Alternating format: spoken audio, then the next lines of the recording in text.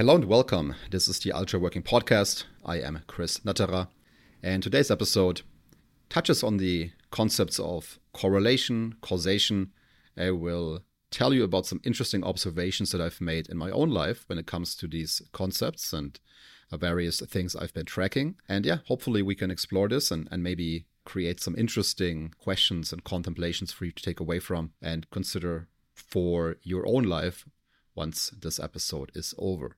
So I would consider myself an early adopter. I'm almost always willing to give new software and new hardware and new things in general a shot, and I experiment with them for a while and I see how they fit into my existing setup and my existing workflows. And over the last 2 months or so, I've been experimenting with a platform that, roughly speaking, tries to make it easier to extract useful insights from the data that you might already be collecting in your life and see if they can come up with any correlations and extract something useful for you. And I've been using Apple Health for quite a while. I've been using an Apple Watch for quite a while as the main data source. And I got, these Wi-Fi or Bluetooth scales that you can jump on in the morning and that will give you your weight and maybe some other body data. Sometimes not very accurate, but over time you can see trends. I'm also wearing continuous glucose monitors whenever I think it's the right time for it.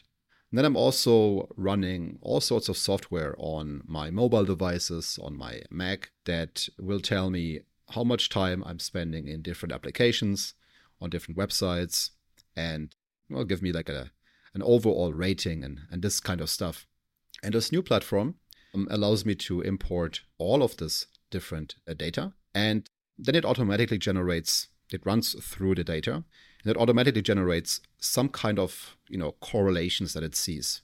And some of these are really interesting and helpful. For example, I found one that says during times when I go to bed later, my weight will be higher.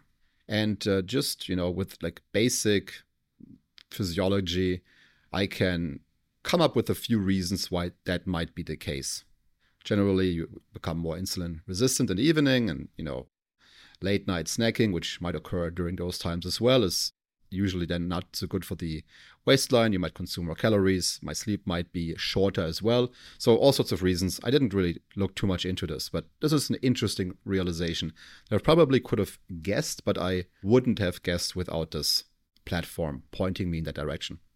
Then it showed me some other correlations that basically show the limits maybe of, AI-generated insights that haven't been additionally screened for plausibility or for usefulness.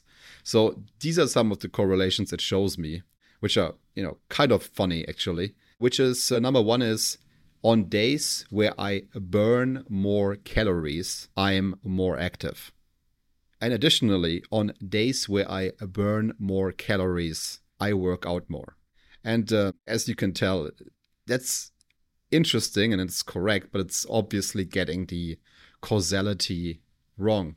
That's not the way the causality goes in this case. It's the opposite. So this is basically an interesting glitch and shows the limitations of this platform, but nothing really to be worried about. But it got me thinking, because I am at the same time, I'm tracking all sorts of other behaviors. For example, let's say we had a show the other day where Andy and me talked about sort of our routines and our ideal days and what behaviors we want to be doing in order to maximize our productivity. And for example, this morning, like as I'm recording this show, I had a very, very good morning in my book. I woke up right around sunset, so around 6 a.m. I woke up very refreshed, jumped out of bed, went into the living room, started meditating. After meditating, I took my journal and sort of went through my morning planning routine, laid out the day in detail. And here I am recording a podcast about it. So one of the main things that I want to be doing, that I basically, can't really say I have a productive day if I don't take care of my core responsibilities. Now, here's the question that I asked myself. On days that I don't go through my morning planning, generally those are not good days. And days that I do go through my morning planning, those tend to be quite good days. But I'm not quite sure anymore that the morning plan is actually the causal factor that makes it be a good day, or the absence of the morning planning in itself is the thing that makes it not be a good day. The question is more like, why am I not planning on some days, and why am I really taking the time and planning in detail on other days? And like, what makes the non-planned days turn into them? And so I think the causal factor is actually something else than the planning. Once I'm, for whatever reason, I'm in that zone where I just have a day that I'm like full of energy, full of momentum to want to get things done, I tend to naturally do all of these auxiliary behaviors. And this is, also something to note, that these auxiliary behaviors, I think on my ideal day, or like if I, were to structure, if I think about what I really like to have, what makes me feel subjectively satisfied, I think these behaviors, these things are part of what belongs on that list. However, they're not in and of itself sufficient to create an objectively good day. I've seen in some folks, not, in some examples, people that their day is like they wake up early, they do all of these auxiliary behaviors, they meditate, they, work out, they journal, they, I don't know, drink a whole glass of lemon water or any of these other things that you might see. But then they're sort of missing out on the one thing that's actually, I feel like that they're now prepared for. You're in a really good zone now. You got all of this stuff out of the way. You're, dialed in. Now it's actually time to get some work done. And, they might not outperform on this particular metric. So on the other hand, there's plenty of people that don't do any of these things, but just work a lot or put in like some really good hours or have really good insights. And I'd rather be in that category if I had to choose between the two. I'd rather get like really, really good work done and not drink any iced lemon water than the opposite way. However, in the ideal world, I do both. So this, I think, is just something to consider as well. But yeah, again, my question was, what is it actually? Is it, so I used to think the journaling or the morning review and planning, which I still think is super valuable, but that is the main causal factor that determines whether or not I'm having a good day. And after going through my data, or after thinking about this for a while, I'm now not so sure that it is actually the first thing in the chain.